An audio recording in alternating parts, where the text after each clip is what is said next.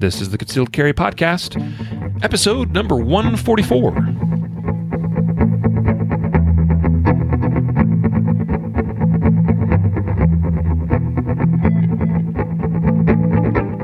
And welcome to ConcealedCarry.com's Concealed Carry Podcast. I am your host, Riley Bowman, and today I have on the show with me, Matthew Marister. Good morning, Riley. How are you? I'm well, sir. How about you? I'm doing outstanding. And it's funny, you said good morning, which it is still technically morning for me, but it's not for you, because you're on the, well, I would say East Coast, but East Coast time. Yeah, exactly. Well, see, I adjusted my my greeting of the day to support your time zone, see? You're so selfless. So thoughtful. Awesome. I'm so excited to have you back on the podcast. Longtime listeners of the podcast are obviously familiar with you, and I think appreciate your level-headed, thought-provoking questions and answers. Cool. Well, thank you. I hope so. Seriously, it's great to have you on. So today we're going to be talking about 24/7 readiness in the home carry context. I'm really looking forward to talking with you about this. I mean, we share so many stories each week as part of the podcast in our Justified segment where folks have to use deadly force to defend themselves. And so often, I think the majority of those stories occur in the home. Don't you agree? Yeah, quite a few. I mean, those seem to always make the news above and beyond anything else. And anything that, strikes at your home, is something that everybody can relate to. Not everybody goes to bad areas or, things like that. But in your own home, you want to be secure. So anytime that's challenged, you feel extra vulnerable. Yeah. It's just crazy, because it's every week. And I talked about this in the most recent episode where I mentioned how we get all these stories and we have to pare them down because there's just too many to share in the, short format of the podcast. And I mean, it's home intrusion after home intrusion after home intrusion. About 1 out of every 3 is, something that happened on a street or, well, I guess, robberies or things at a business are fairly common as well. But with individuals, with individual citizens, so often these instances are in the home. And so that's the reality of it. And we're going to talk about some basically tactics and strategies for how to properly home carry and how to make sure that you are ready 24/7 in your home. So let's get into it here. But first, today's episode is brought to you by Guardian Nation. We are just getting ready to ship out. I think this is our third box? Let's see. I think it's our third box. It's pretty exciting. We launched Guardian Nation last year, and those of you that are already members, and some of you that have probably heard us talk about it quite a bit, should be familiar that once every 3 months, once every quarter, we ship a box of gear to all Guardian Nation members. It's just a little bonus. I think the membership alone is worth it with a lot of the other resources we provide to members in the members-only area. All the access to training videos. I've got some more coming, by the way, in case some people are wondering about that. We just recorded some more last week. Training videos, the Guardian Nation live broadcast events we hold each month. Matthew, you've poked in there, quite a bit in those live broadcasts, and I think you've enjoyed those. Yeah, really cool stuff. Yeah, and I can tease this month's. I'm still making sure that we've got the date and time confirmed. I think we do, but before I really announce it officially on the podcast, I will say that this month's Guardian Nation live event guest is Mike Seeklander. So we're really excited to have him on. And I'm going to have him on the podcast next week as well. So that should be fun too. But those are just some of the benefits you get as being a Guardian Nation member. And like I said, the big bonus is once every 3 months, we send you some cool crap. Okay, cool stuff. Cool gear. Can't argue with that. Crap, right? Yeah. So, and I'm excited for some of the things we have in the box this go around. Should be pretty good. So, if you're interested in getting some of the best gear and best training in a very simple format and for very low cost, check out Guardian Nation today. go to guardiannation.com. And today's episode is also brought to you by the Brave Response holster, as well as the Burnett live fire drill cards. Super excited about those products as well, especially those live fire drill cards are super cool. And a little tease, I think we've got, or was that last box? I think we had some in the last box. Or is it this box? Shoot, I'm getting confused already. Anyway, if you remember, you either have received or you're going to get some live fire drill cards. Really cool stuff. Okay, so with that, Matthew, I think let's get into this home carry concept. Cool, let's do it. And, to kind of set it up, and I talked about this, I think, actually in Monday's episode a little bit, talking about in my early days of concealed carry, a decade plus, almost 15, about 15 years ago now, probably. I, at first, my main focus was, all right, I got a permit, I've got a holster, I got a gun, I'm going to stick it on me when I leave the house. And I think my thought process was when I'm at home, the gun is in a safe nearby. And if something happens, I can get to that, and I can get it opened, and I can get the gun, and I can use it quickly. That was a thought process. Right. Over time, that paradigm, that thinking of mine changed because I began to realize, wait a minute, actually, how long would it take for me to get to my gun and get the safe opened and get the gun out and use it? Or what about if I'm in one part of the house, but my safe is in the far part, it's away from me in the other part of the house, and I have an intrusion into the home, and that intruder is in between me and that safe. There's a lot of things I didn't think about when I was a new CCWer. Mm-hmm. That over time, I began to kind of think through it and go, wait a minute, this doesn't make sense. And some of the things I think we'll get into today had to do with maybe having more options in the home as far as locations or places where I might arm myself. But the real simple answer, I think, is to carry on your person all the time. But that's not always easy necessarily. And it's not convenient, and it's not comfortable a lot of times for folks. But just kind of as an intro, what are some of your basic, thoughts regarding this, Matthew? Yeah, I mean, I see a lot more people, or a lot more, like you said, become more aware, or at least maybe talking about carrying in the home as well.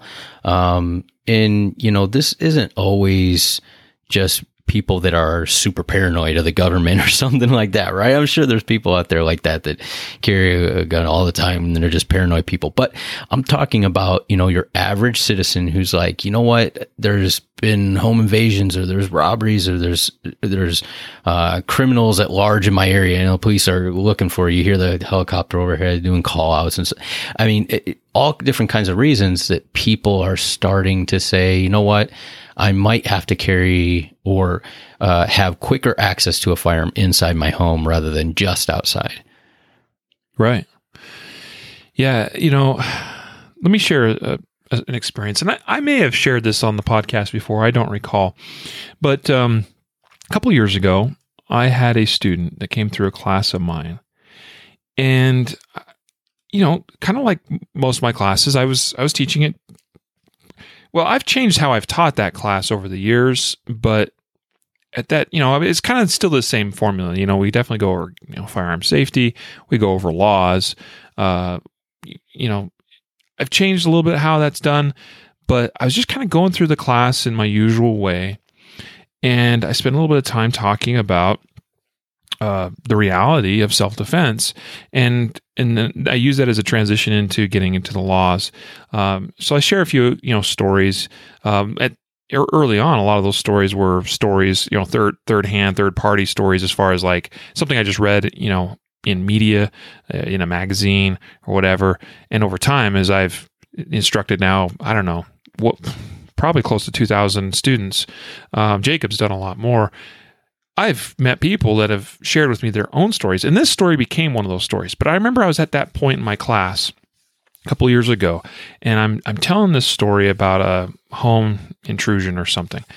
And I notice as I am talking about that and the reality of what one must consider and must be potentially willing to do to stop a threat against their life, I look around the class and I see this young woman and she's crying. She's in tears. And I'm like, ooh, I've struck a nerve, apparently.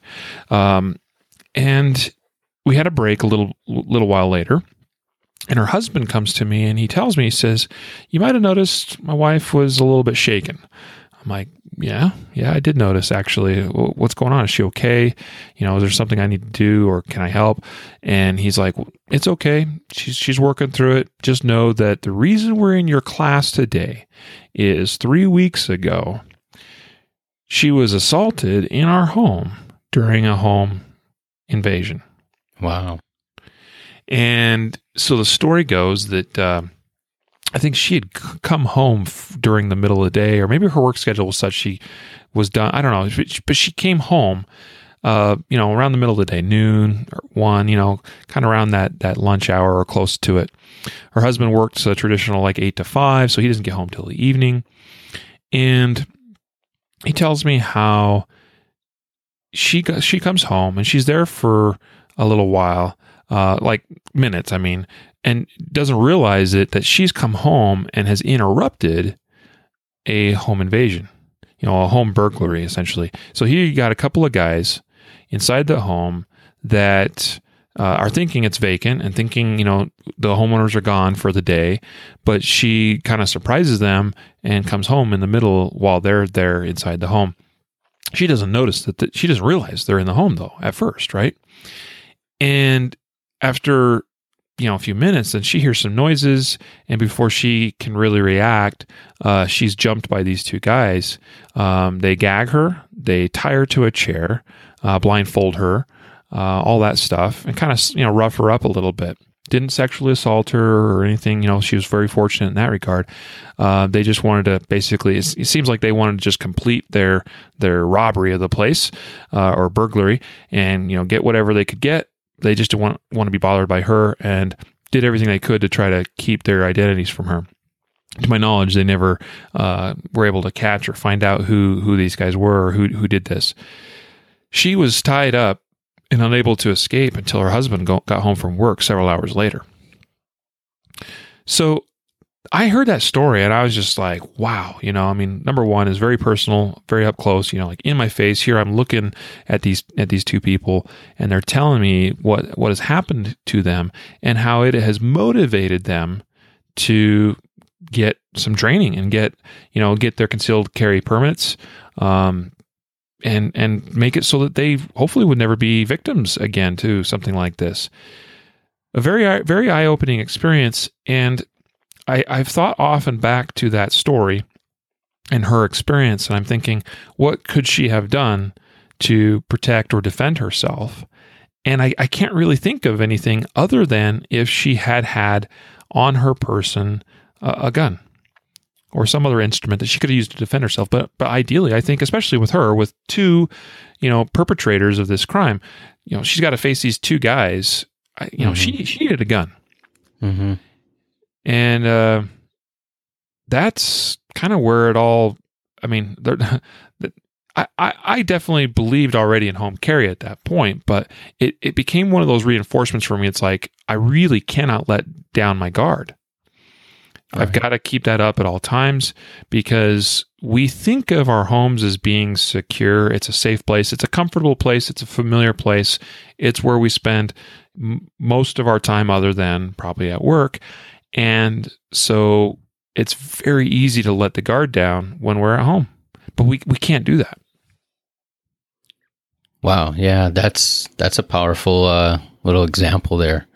Thank God they were okay, but yeah, I totally agree with you about letting your guard down. I see, and before we even get into like home carry, I just see basic security measures at your home.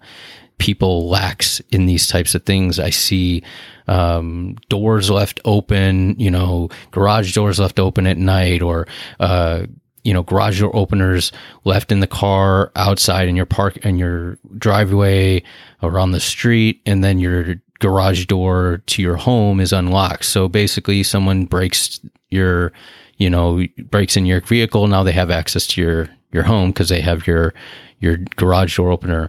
I mean, I don't want to say paranoid, but I'm super regimented when it comes to, if somebody comes into my house, I invite them in, I lock the door right after they enter the door, or as soon as I close it. If I let my dog out, I lock the door until I let him back in. Like, my doors are always locked to my home.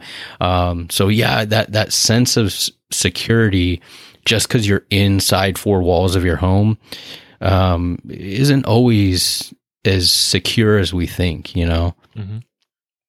Now, as a former cop yourself, Matthew, like many officers, I'm sure you're very familiar with, and thinking about considering home security, especially like when you come home.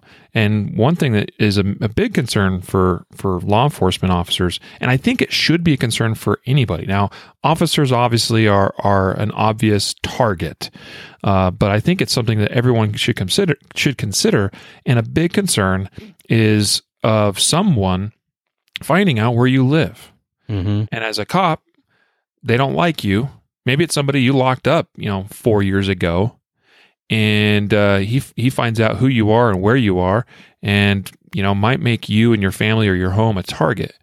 And so you're probably looking, as you're approaching your home, driving home, seeing if someone's following you, or if someone's casing the place, if someone's watching you that you don't, that seems suspicious. Yeah, I imagine you do that.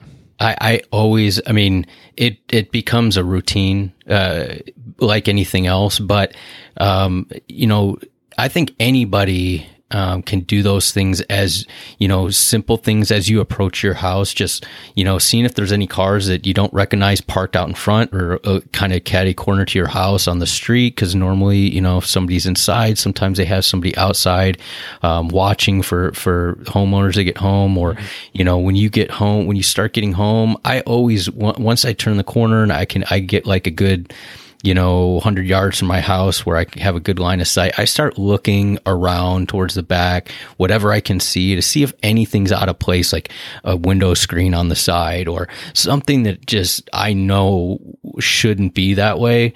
It's just kind of second nature. But if you've never kind of tuned into those types of things, it's not, you just don't know to look for them. But once you start looking for them, it's just like, putting on your seatbelt when you get in the car. It just becomes second nature, and it's not like a super hypervigilance type thing.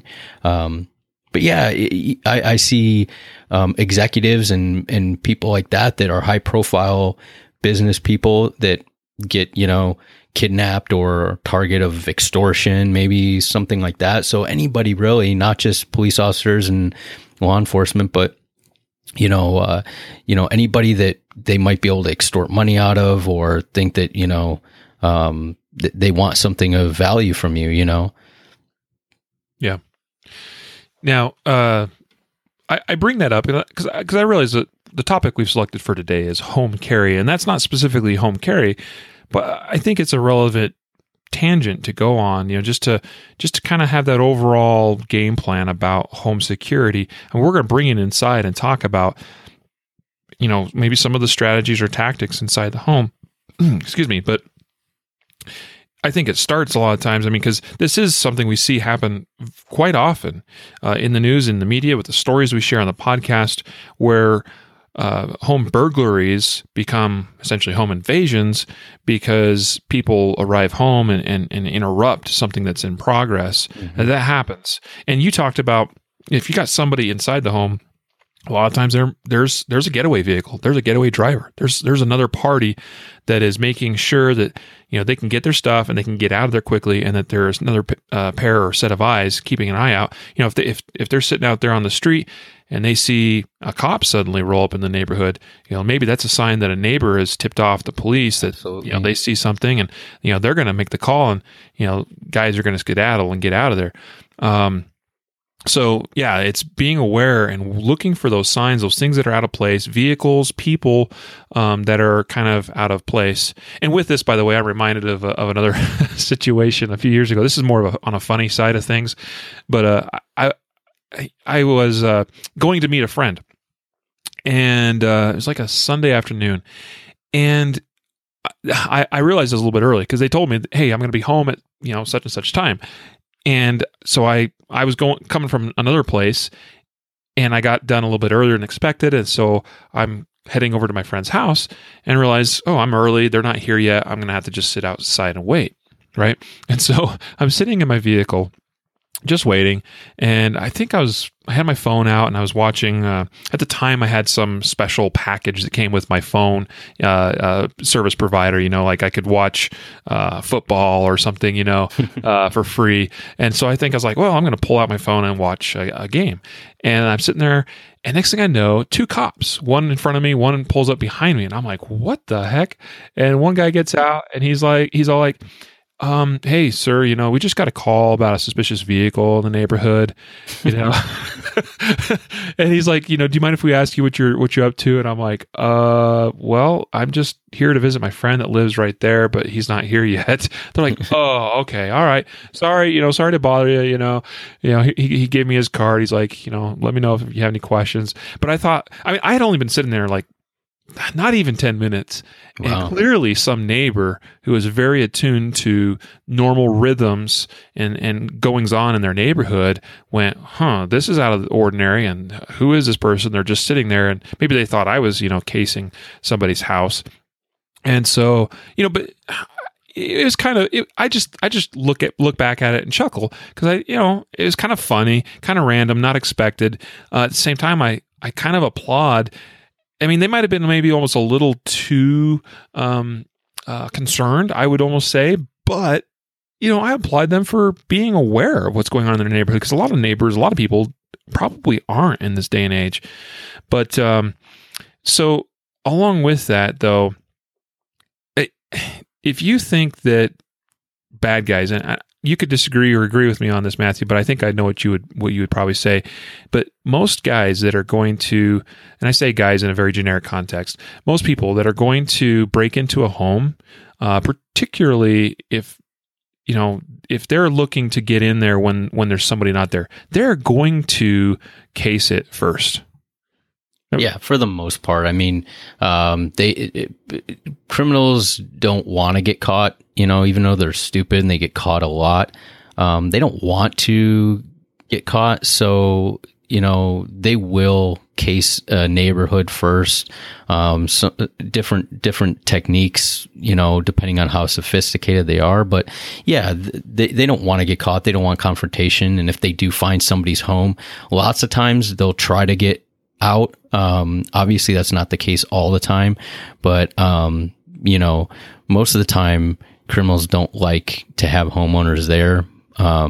Once they're found out to be there, if they decide to flip, and say, you know what, like those 2 guys that assaulted that woman, they absolutely, that happens tons of times, but, for the most part, they're going to case your home. Yeah. I would say it's probably the exception rather than the rule, where, a burglar is just driving through a neighborhood one day and is like, I'm just going to, randomly with very little preparation, and just is going to pick some house and break in. And, I'm sure that does happen, but, knowing what I know and talking to some of the people that I've talked to, and studying this a little bit, a lot of these guys, it's arguable how smart or dumb they are, I guess, in some cases, but they aren't dumb necessarily, as far as like, they're looking for opportunities, and they're trying to do the due diligence, if you will, to, maximize their efficiency to be able to get into a place, get what they want, and get out quickly and without being caught. And to do that, it usually requires a little bit of planning. My in-laws, my sister and brother-in-law, had their home broken into a number of years ago, and I strongly suspect that because it's I think they shared about how it happened in a very short window, like they weren't gone very long, and I suspect that that was someone that was watching. And as soon as they saw that mom, dad, 2 kids in tow all hopped in the car and took off, bam, they were in there. Yeah, and I think that's almost more of a when people think about the feeling of being violated, about someone breaking into their home, that's almost as scary as knowing that they were in there, is that they had been watched or surveilled and didn't know it. I mean, so that's almost like people get some, when I've gone and interviewed people, that freaks them out even more when I say, these people have, it's same MO, and these people have been surveilling the neighborhood and your neighbor, and they say, wow, that freaks me out because they were watching me, and it's like, wow, I didn't even know somebody was watching me. So, that's just equally as disturbing. Yep. So let's make sure we get back to, actual home carry. So I'm going to turn it over to you, Matthew, but I'm going to turn it over to you with a question and run away with it however you feel. What type of gun, classify that however you want, but, is it kind of a duty size gun? Is it a subcompact? Is it your main gun? Is it the same gun you carry all the time? Or it's something else? But what type of gun do you carry at home? I carry my Glock 27. It's the same gun I carry every day. I find it has enough capacity where, whether I'm inside the house or outside the house, that, reasonable threats that I would have to address, I have enough capacity. I have enough, the proper, type of ammunition. And I can get to it when I need, it can be concealed, easily, so I'm not walking around with an outside the waistband holster all the time around the house. So yeah, for me, it's the same one. Now I also have, some quick safes in different areas of my house. And those are more duty size guns, that, if God forbid I, would need something more, or, whatever, the case may be, but I'm not carrying that gun around. So if I want to carry 15 or, round magazine and a duty gun or something like that, or, it's not a big deal. But yeah, to answer your question, mine is the same gun I carry. Now, if I were carrying like a, my wife's Beretta Pico or something like that, that's like 5 rounds or whatever it is. I probably would carry a little something more inside the home because, I don't have to worry about printing so much or anything like that. But, in my situation, I find it's right in the middle. So I'm good with it. Yeah. I appreciate that you brought up that you've got quick access safes in different parts of the home. And that's a strategy that I've taken on as well. I think it's a smart one, because generally I am carrying all the time, even at home. I work from home now. And so, like right now I'm sitting here, I'm carrying the same way as though if I was going to hop in the truck and, run down to the grocery store. Today is my Glock 19. It's in an appendix holster. I've got a spare mag on me. To be specific, it's a Glock 17 mag. So I always like having that, that additional mag, that additional capacity. And I figure if I'm going to carry a spare mag, I might as well carry a 17 rounder as opposed to just another 15 round Glock 19 mag. For me, obviously, is it a little bit bigger than your Glock 27, which is the subcompact variety of a Glock? But it works for me, and it's compact enough for me. But yeah, I find the Glock 19 is such a great fighting tool because it's right in the sweet spot, I think, of concealability, but it's basically still capable of the same things as a full size gun. Yeah. But in my quick access safes, I've got. And one of those would be my Glock 17. In another one, I've got a SIG P320. Another one has got a, let's see, that one would have the Springfield XDM 45. And that's one that's, it's probably in the least likely place for me to need it in the home. Those other guns are definitely ones that are ready to be deployed. They're ready to go. They've got weapon mounted lights on them. And I also believe in carrying or storing. And I know I've talked about this on the podcast before about in my quick access safes, I've got the gun and I don't just have the gun, but I got a weapon mounted light on it. I've got a spare mag for that same gun. I've got a secondary flashlight, so a handheld flashlight. And a lot of times I have a knife in those quick access safes too. So it's kind of like, it's all these tools I think that a person should have at a moment's notice. And it's like, well, I if I have a home intruder, I'm probably not grabbing the knife to defend myself with, but I have that tool in case I need it for something, somehow, for whatever reason. I like kind of trying to plan for the unknown. But I think because a lot of home invasions occur at night, I like having those lights available too. Do you do something similar? Yeah, absolutely. I have lights in my safe. And I also make sure that, in my house, I have like a second floor, that kind of balcony, where our stairwell is. It kind of overlooks our main living area. And I make sure like we put, little, nightlight type things around. So I could see pretty good. Even if my light goes out, or let's say for whatever reason, I can't get to a light switch to illuminate that downstairs area. If I, cause that's probably where I assess would be the most likely area that someone come in at night. And I would be able to see, for whatever reason, if I can't get the light on down there, if I can't get my light working or whatever it is, I have a pretty good, even in the darkest of nights, I can see somebody moving around and pretty well identify them from, hey, this is, my daughter's not quick enough or old enough to be going out at night and stuff, but she's only 4. But, I would be able to identify a family member versus somebody who's not supposed to be there. But yeah, having a light in your safe, super important. It's not, some people are like, oh, I want to be all secret and stealthy.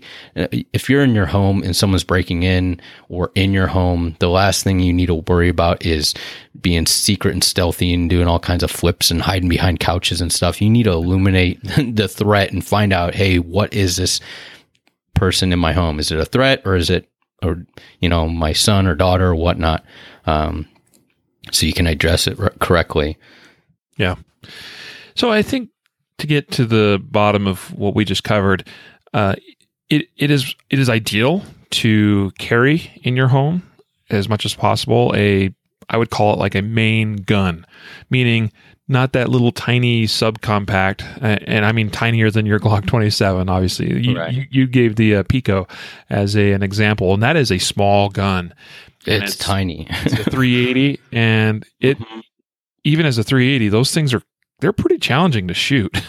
Oh yeah. I mean, it's difficult to shoot, and there's definitely reasons why, I try to get my wife to go to like a Glock 43 or something, but, for her clothing and what she does and everything, that thing's like the size of a cell phone. So, literally, I mean, it's probably the width of an iPhone or thickness. So, that's what she's at right now. So, yeah, but at arm's length distances or 3 yards, it's still a viable defensive, weapon. Probably not ideal for someone like me or you, but it's still a viable option. But beyond that, it becomes challenging. And so actually, I want to kind of touch on that a little bit.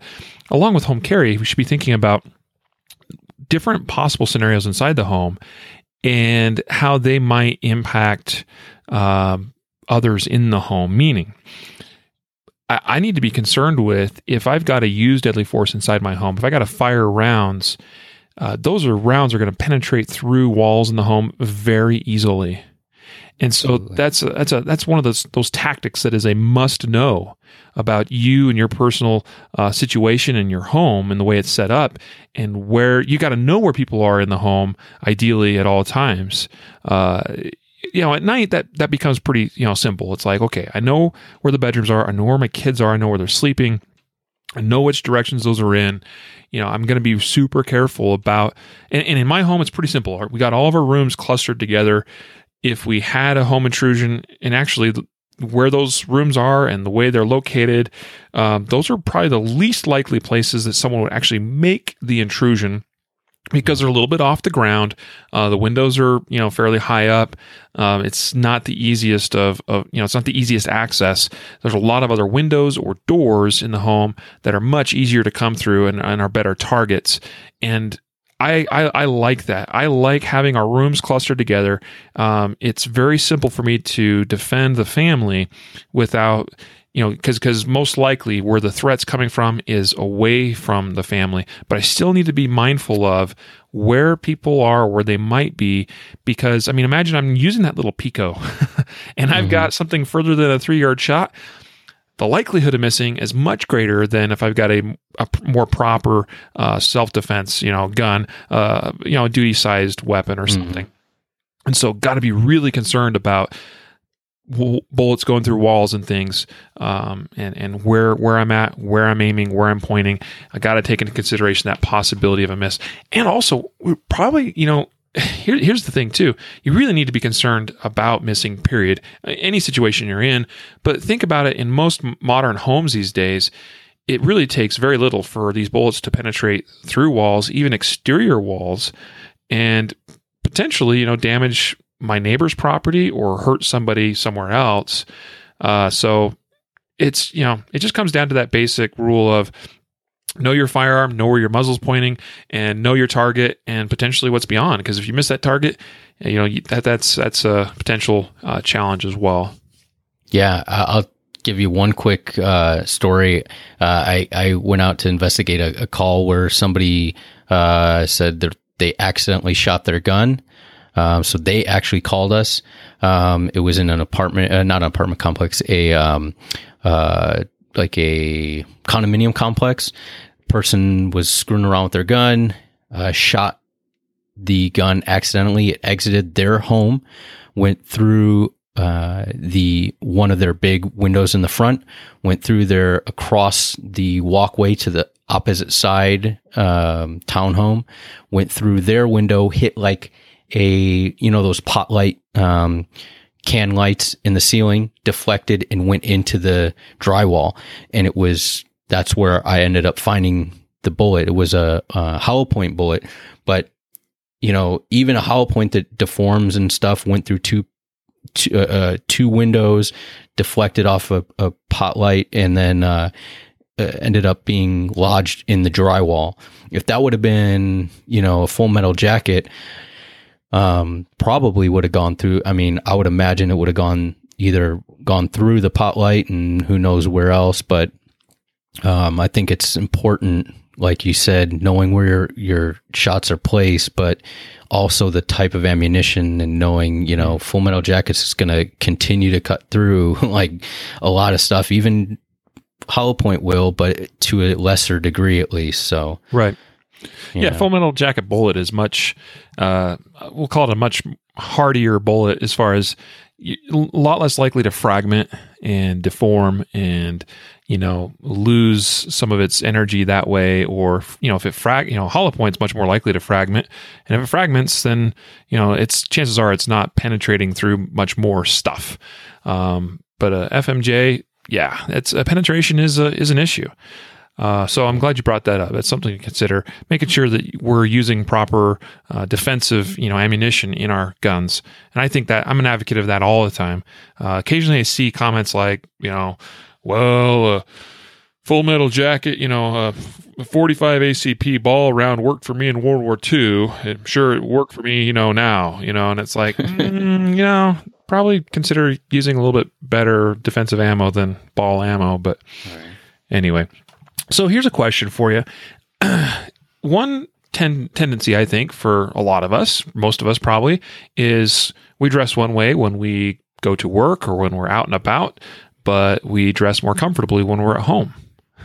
What are your thoughts on this, Matthew? And, how might we make some adjustments or considerations for, let's say I go out and I'm wearing my normal jeans or whatever, and a prop, like a decent shirt that's going to conceal well. So I'm carrying, a bigger gun and a better holster. But now I go home and I want to slip into short, gym shorts and a tank top or t-shirt or something. Yeah, I'm probably a bad one to ask about fashion stuff because my home clothes and my out of the house clothes are not much different. I'm not a fashion knight, but yeah, definitely when you're home, when I'm home, a lot of times I wear like basketball shorts and a t-shirt, and I'm not, dressed up with pants with a belt and things like that. So, there are different holsters that you can use that you can use without having to rely on a belt. And I think those are really good. And that gets to the whole point of like some people, well, I like this holster. I'm going to stick with this. This holster's crap because, it's not as good as my Galco full leather holster. And that's fine. But understand that there's different applications. So if you are in your home and you don't want to wear jeans with a belt and a leather holster, maybe you say, I want to flip over to sweatpants or shorts without, so carrying something like, the Brave Response or something like the JM4 Tactical, the quick click and carry, that, uses a magnet, or, the Alti clip, those types of holsters, while they're probably not something that you would wear every single day, or, maybe you would, but, maybe it's not going to replace your favorite leather holster, favorite Kydex holster. There is, a specific application for those holsters. And I think that's really good for home carry, so you can lounge, you can do whatever, and it's not going to affect you. Yeah. Well, great suggestions there. And I'm not afraid to mention, and we might be a little biased here since we do sell the Brave Response holster, and we sell quite a few of them. But for me, that is my go-to when I'm in those comfy clothes. And it might be early morning or a late night where I decide to go for a jog, a run, or something. And I don't really have a holster that works well with something without a belt, or, works well with gym shorts. And so I throw on the shorts, throw on the t-shirt, and I can throw on my Brave Response holster. And a lot of times, I carry still the same gun that I would carry during the day when I'm wearing that. And I find it's still comfortable for me. I'm still, lounging around the house comfortably, whatever. It's something to look at. And I would say that we talked about the importance of being vigilant and being prepared all the time. And it's just such a temptation that you want to kick back, you want to relax, and it is more challenging to do so while you're carrying a gun. But I think there's solutions and there's ways to do that in this day and age, and especially with all the technology and with all the great products that are out there to make that a lot more feasible than it used to be. I mean, in the old days of when someone said holster and all that you had really available was your classic leather, strap on the belt holster, that didn't work well. But now we have lots of options, and I would definitely encourage you to explore these options and find strategies and ways to make sure that you are able to carry on your person all the time, including at home. I mean, that's what this episode is about today is home carry. What are maybe some, let's talk about maybe some strategies or tactics relating to not just like in the home, but maybe around the home. I mean, maybe this is something we should consider too. I mean, Matthew, I imagine that sometimes you don't spend all your time at home inside. Right. So you got to do some things around the house. I'm sure I know the answer, but I mean, you carry inside the house and outside the house as well. I'm sure, and mowing the lawn or playing outside with your kid or whatever. I mean, yeah. Is there anything special to that scenario that you want to add to this, or? I think, basically, if you can find, it might not just be one holster that works every single thing, or every single situation. Just like one holster might not work with dress clothes where you're, 90% of the clothes you wear, it might work with. So you have to come up with different solutions. depending on what your activity is. If I'm going to go, just for instance, like, my daughter just started riding, learning how to ride her bike. So we have this bike path and it goes downtown to downtown, to the area where she likes to play and stuff. And there's water fountains and stuff. So what we do is, she rides her bike and I kind of, jog alongside. And yeah, I'm not going to wear, jeans and stuff like that. So I wear, basketball shorts and, I'm not a salesperson or anything, but I wear my Brave Response under those basketball shorts with a t-shirt and that's it. And I go to town when I'm, and when I'm doing all the holster reviews and stuff that I've done, when I wear those holsters, I actually wear them out when I'm cutting the lawn. I do those things so I can say, this is one of those holsters that would work in this type of situation. This is a holster that, probably not good for athletic stuff, but, as an everyday carry holster, if you have a good belt and everything, this is top notch. So yeah, I think and what bothers me, or not bothers me, but what I feel bad about most is when people get this singular or narrow field of view about their holster or what they can and can't carry or what they can and can't dress like. And it's like, there's so many options, like you said, that, try something else in a different scenario and see if that helps. And use both. Obviously you have to train with both. You have to understand, the pros and cons of both, but don't exclude yourself from dressing up nicely because, you can't get a gun to conceal in your, church clothes. Right. You can find a good holster that will work with your church clothes. Trust me. Yep. Absolutely. I deal with, I go to church weekly and, I definitely, carry differently when I go to church, than I do, a lot of times the rest of the week. So, the number one thing is I go to church, I've got my shirt tucked in, so it's not like I can just have something inside the waistband, with the shirt over top. You got to look at other options and possibilities there. So yeah, that's actually a great point to bring up. I was just thinking, just before we started recording this, Matthew, I sent you a message saying, we were trying to connect to actually, record the podcast today. And I was like, hey, I got to run my garbage out to the road real quick. I'd forgotten to put it out this morning, and it usually comes early afternoon. So, I knew I was like, okay, I still got some time. I got to run that out. And like, that's just such a simple thing that we all do at, weekly, probably for most of us across the country, putting the garbage out. And you don't probably think of such a simple act as being a situation where you got to be prepared for a deadly threat.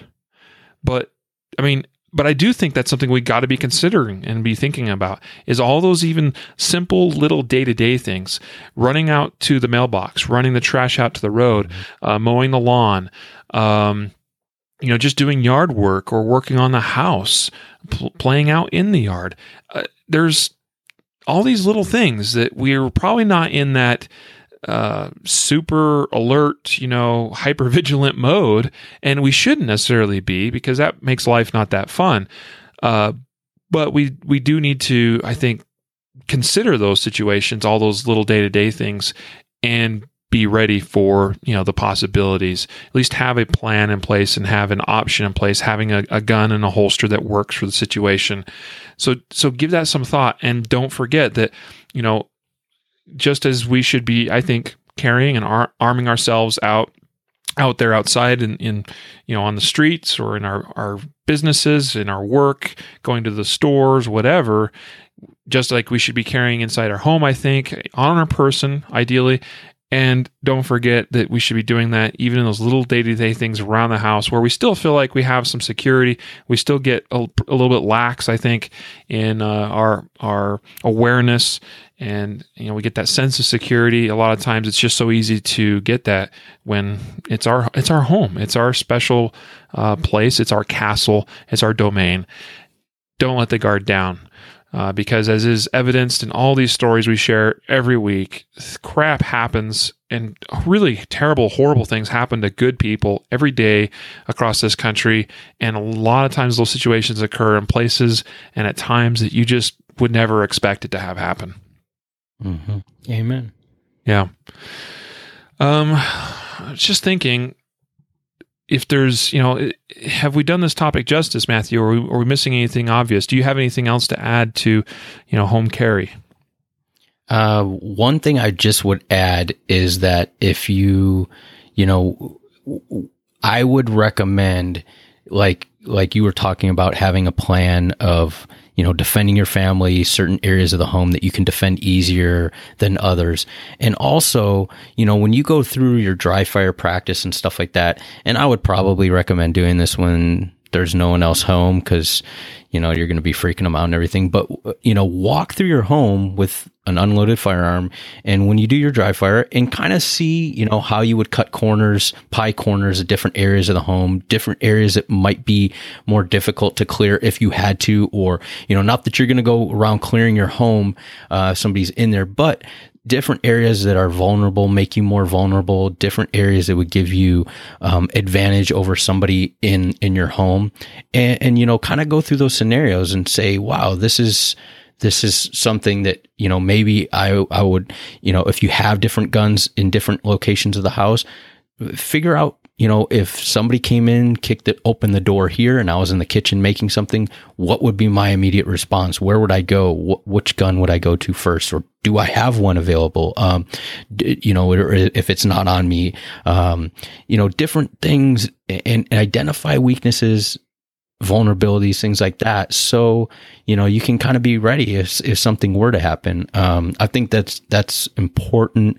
to not only carry, but be aware of what you're going to do in those situations.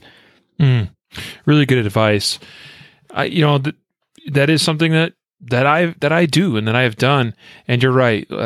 Sometimes you might, like, my wife thinks I'm a crazy, hypervigilant psycho, person that's just like, because I have quite literally, and every once in a while she'll turn to me and kind of like ask, like, what do you think about right now? And I'm like, do you really want to know? Yeah. And I'm like, I'm thinking about what I would do if X, Y, and Z happened and how I would kill that son of a gun. You know what I mean? Like, it's, that's my nature, of course, and not hers at all. Something I'm trying to instill in her more. I definitely would love for the whole family to be, more defensively minded. But and I got my boy. He's almost 11 now, and he's starting to get to that point too, where I start having some of these conversations with him about tactics around the home and some of the potential dangers and the way things might play out and what he might do. And, obviously he's still pretty young, and I don't want to place a huge burden or a responsibility on him, but I think instilling that in my children, that, being ready 24/7, being watching for threats, and then taking appropriate action and having plans in place. For him, obviously, default now is still just like the other kids, but he's taking a little bit of additional responsibility for his siblings in that if something bad is happening in the home, he's helping mom and dad get the younger ones to a safe place. Right. That's awesome. And letting mom or dad, handle that situation. Obviously we even extend this, of course, to things like fires in the home, and about getting people out of the home, making sure that everyone's accounted for and things like that. But getting out quickly. But this is the reality of the world we live in, as far as there's so many, bad people out there that are willing to do really scary things to good people. And we've got to be ready 24/7. So I hope this episode strikes a chord with many of you listening, that you be considering your 24/7 readiness. And I say 24/7 readiness because it's being ready outside the home. It's being ready inside the home. It's being ready at work. It's being ready in the vehicle. It is taking the responsibility for yourself and for your life and finding the ways to do that, finding whether it's the holster options, the gun options, all the various tactics, in applying the appropriate tools to the appropriate situations or potential situations, so that you're never caught with your guard down, and hopefully you live a long and healthy life without threat to that life because of the actions and the decisions that you've made ahead of time. Yeah, and one last thing I'll add: if you're on the fence and you don't want to carry around, you're worried about carrying in your home or whatnot, one of the easiest ways you could probably carry is get a pocket holster, get like a J-frame 38 special revolver, put it in the pocket holster, and get some cargo shorts and put it in the cargo pocket. And cargo shorts are definitely comfortable. You can wear them around, lounge around, and you have a firearm right there. Yeah. Doesn't have, it's not as quick access as something else, but, given the alternative of not having something in comfort level, everything considered, you can throw that in your pocket and almost not even know it's there. So yeah, that would just be one last thing that popped in my head. Absolutely. That's a great suggestion. My go-to for something like that is the Ruger LCR. Yeah, I have one. I was just thinking of it. They're lightweight. That's a big thing too, right? Like that thing weighs nothing compared to an all steel frame, steel cylinder, J frame. Super lightweight, pretty decent trigger. My wife can pull the trigger on that pretty easily compared to some revolvers out there. So yeah, that's a great suggestion, and that would be my go-to for that situation you just described right there, putting it in the pocket. Yeah. Awesome. Well, there you go. Just a reminder that today's episode is brought to you by the Brave Response holster. Imagine that. We talked about it a little bit today in the episode. The Brave Response holster exists because a lot of these scenarios that we've been talking about today. The creator, Brandon Scott, he saw some problems with other holsters that he had been using up to that point, and he thought, hey, I need something that works for some of these other use cases. I need something that works when I'm wearing shorts, gym shorts, sweatpants. I need something that works with just about any scenario. Now, it may not be the solution for every situation like we've talked on here today, but it's a solution that works for a lot of people in a lot of situations, as evidenced by the thousands of positive reviews we've received and the thousands of these things that we've sold to people over the last couple of years. So if you're looking for the most versatile, most comfortable, most concealable holster on the market, check out the Brave Response holster. Do it today. Go to concealedcarry.com/Brave Response. Also, today's episode is brought to you by Burnett Livefire drill cards. These revolutionary training aids from Burnett are the slickest drill cards we've ever seen, which is why we partnered with the creator to bring them to you. These cards will walk you through dozens of fundamental shooting drills that will help you shoot better, faster. These cards list all the requirements to shoot each drill. They detail parameters and give you multiple fields to record multiple runs for the drill so you can track and measure your progress. I promise you will see measurable improvement towards becoming a better shooter over time. Get started by checking out the Starter 3-pack on concealedcarry.com using the link in the show notes. Go check it out today. On to picks of the week. My pick this week, Matthew, is Aborigine blowguns. I'll bet you didn't see that one coming. Cool. No, but it sounds cool. So I have this, it's a 48-inch model, Aborigine blowgun. That's the actual brand. And you can go to aborigine-blowguns.com. Link in the show notes as well. I feel like you should have like some like didgeridoo playing in the background right now. while you give it. Yeah. That'd be, I have no idea if these have any sort of specific tie to Australia or not. That's actually a really great question. To be honest, I picked mine up. I just sort of stumbled upon it in, it was, I think, a Sportsman's Warehouse store. And I'm like, whoa, what is that? And I stop and look. I'm like, that's kind of cool. And, I went to their website so I could, pull up the link so I could give it to you folks today. And by the way, they're made in Logan, Utah. Didn't know that. But I was kind of blown away.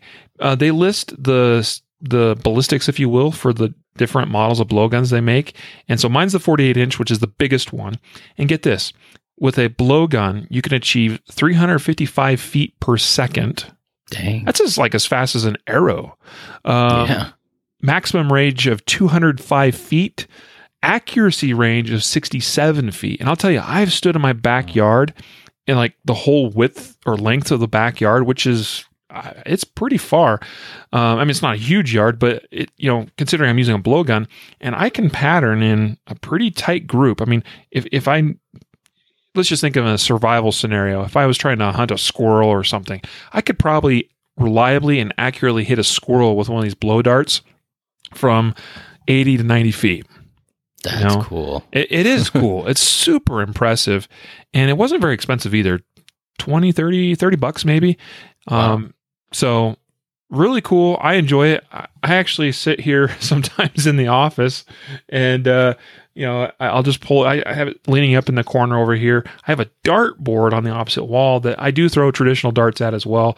We'll call it a stress reliever, but I'll blow darts at that dart board, and it's amazingly accurate. So anyway, if you're interested in having a little fun, something a little bit different from a firearm, go check out Aborigine Blowguns, aborigine-blowguns.com. What's your pick? Make sure you don't put like a pistol grip on it, because it'll probably be outlawed or painted black or something. They'll come and arrest you. That's funny. Yeah, true that.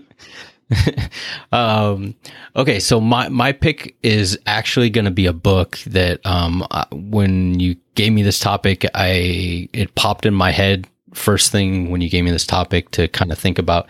It's called Extreme Fear: The Science of Your Mind in Danger, and it's by a guy named Jeff Wise.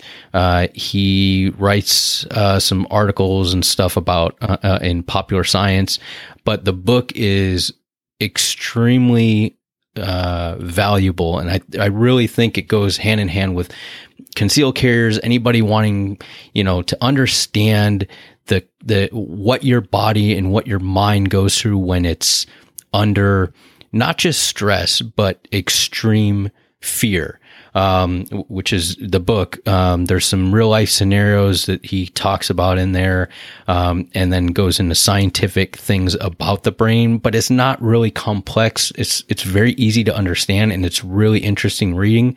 And I think it's important, we're all concealed carriers. We're all looking at, how am I going to respond to a threat in a threat on my life or, my family's life. And we're all humans. So we undergo, physiological things that happen to us all, regardless of how old we are, our race, our gender, whatever, our training level. So, to understand that portion of it, I think is just as important as understanding how to properly, disassemble your firearm or, shoot, multiple targets. It's understanding what to expect and what to expect your body to go through. So, it's, like I said, Extreme Fear, The Science of Your Mind in Danger. It's an awesome, awesome book. Jeff Wise is the author. Check it out. And I know it's going to be mind blowing as far as understanding the capabilities of your brain, what you can do. It's a really, really cool book. Nice. I love it. I'm going to have to check that out. Put it on my list to read. Or do you know, is it an audiobook form?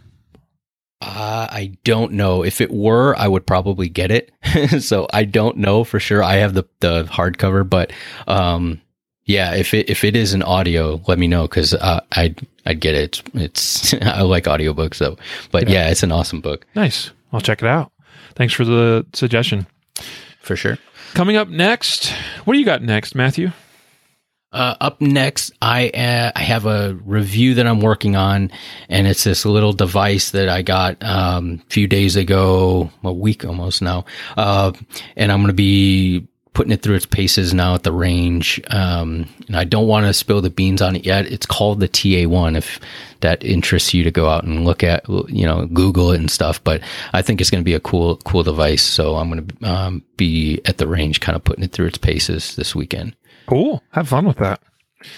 I hope to be having some fun this weekend as well. I'm going to be shooting in the Magpul Governor's Match 2-gun match. This is in the Cheyenne, Wyoming area. And it's a major match. There's going to be a lot of, top shooters, pro shooters there. Fairly small field, like 150 shooters. Huge prize table. And but it looks like it's going to be a fun match. My weak point in 3-gun is shotgun. I kind of got into 3-gun because it's like, hey, an opportunity to shoot rifle and pistol, both things that I really love and enjoy and I'm pretty good at.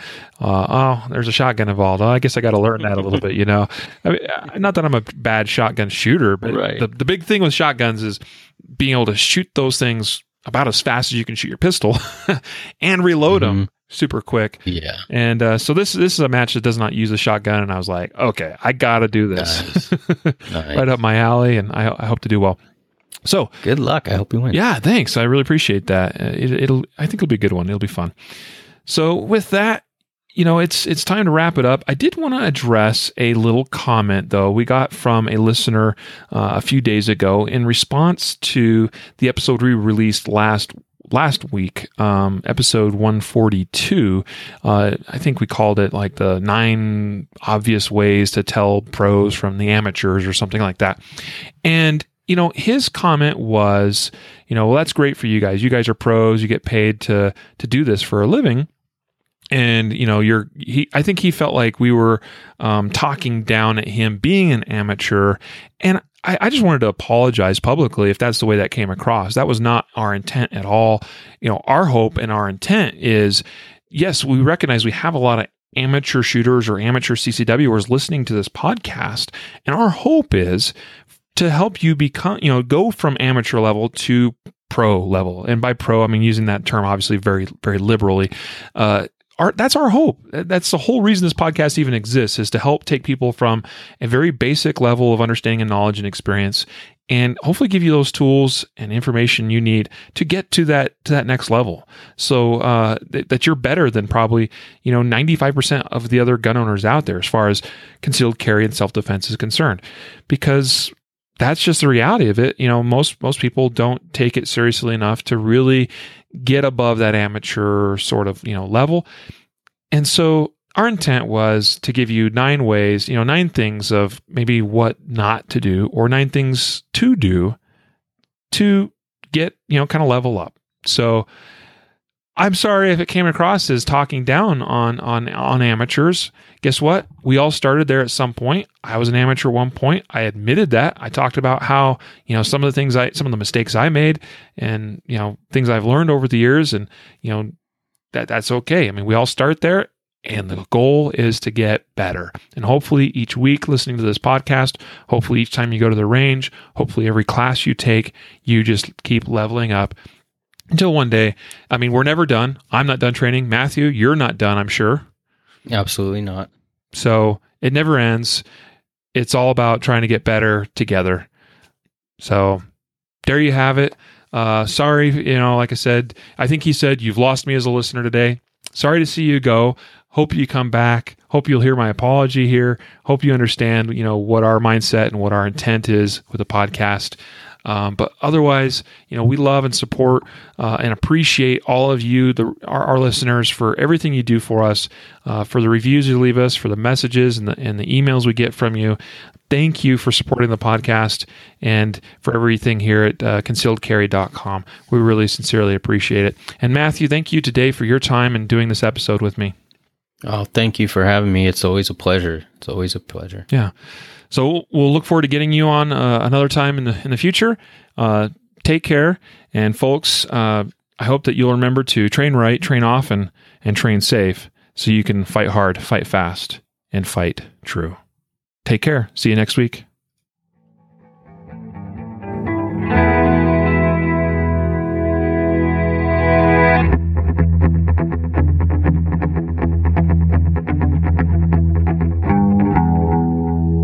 A reminder that laws vary from place to place, and we encourage listeners to seek local legal advice to understand applicable laws. The Concealed Carry Podcast, Concealed Carry Inc., ConcealedCarry.com, and their affiliates strive to share insights and stories about firearm-related incidents and laws, but things could be different where you live, or laws may have changed by the time you listen to this. We cannot be held liable for your actions based on the information shared in this podcast.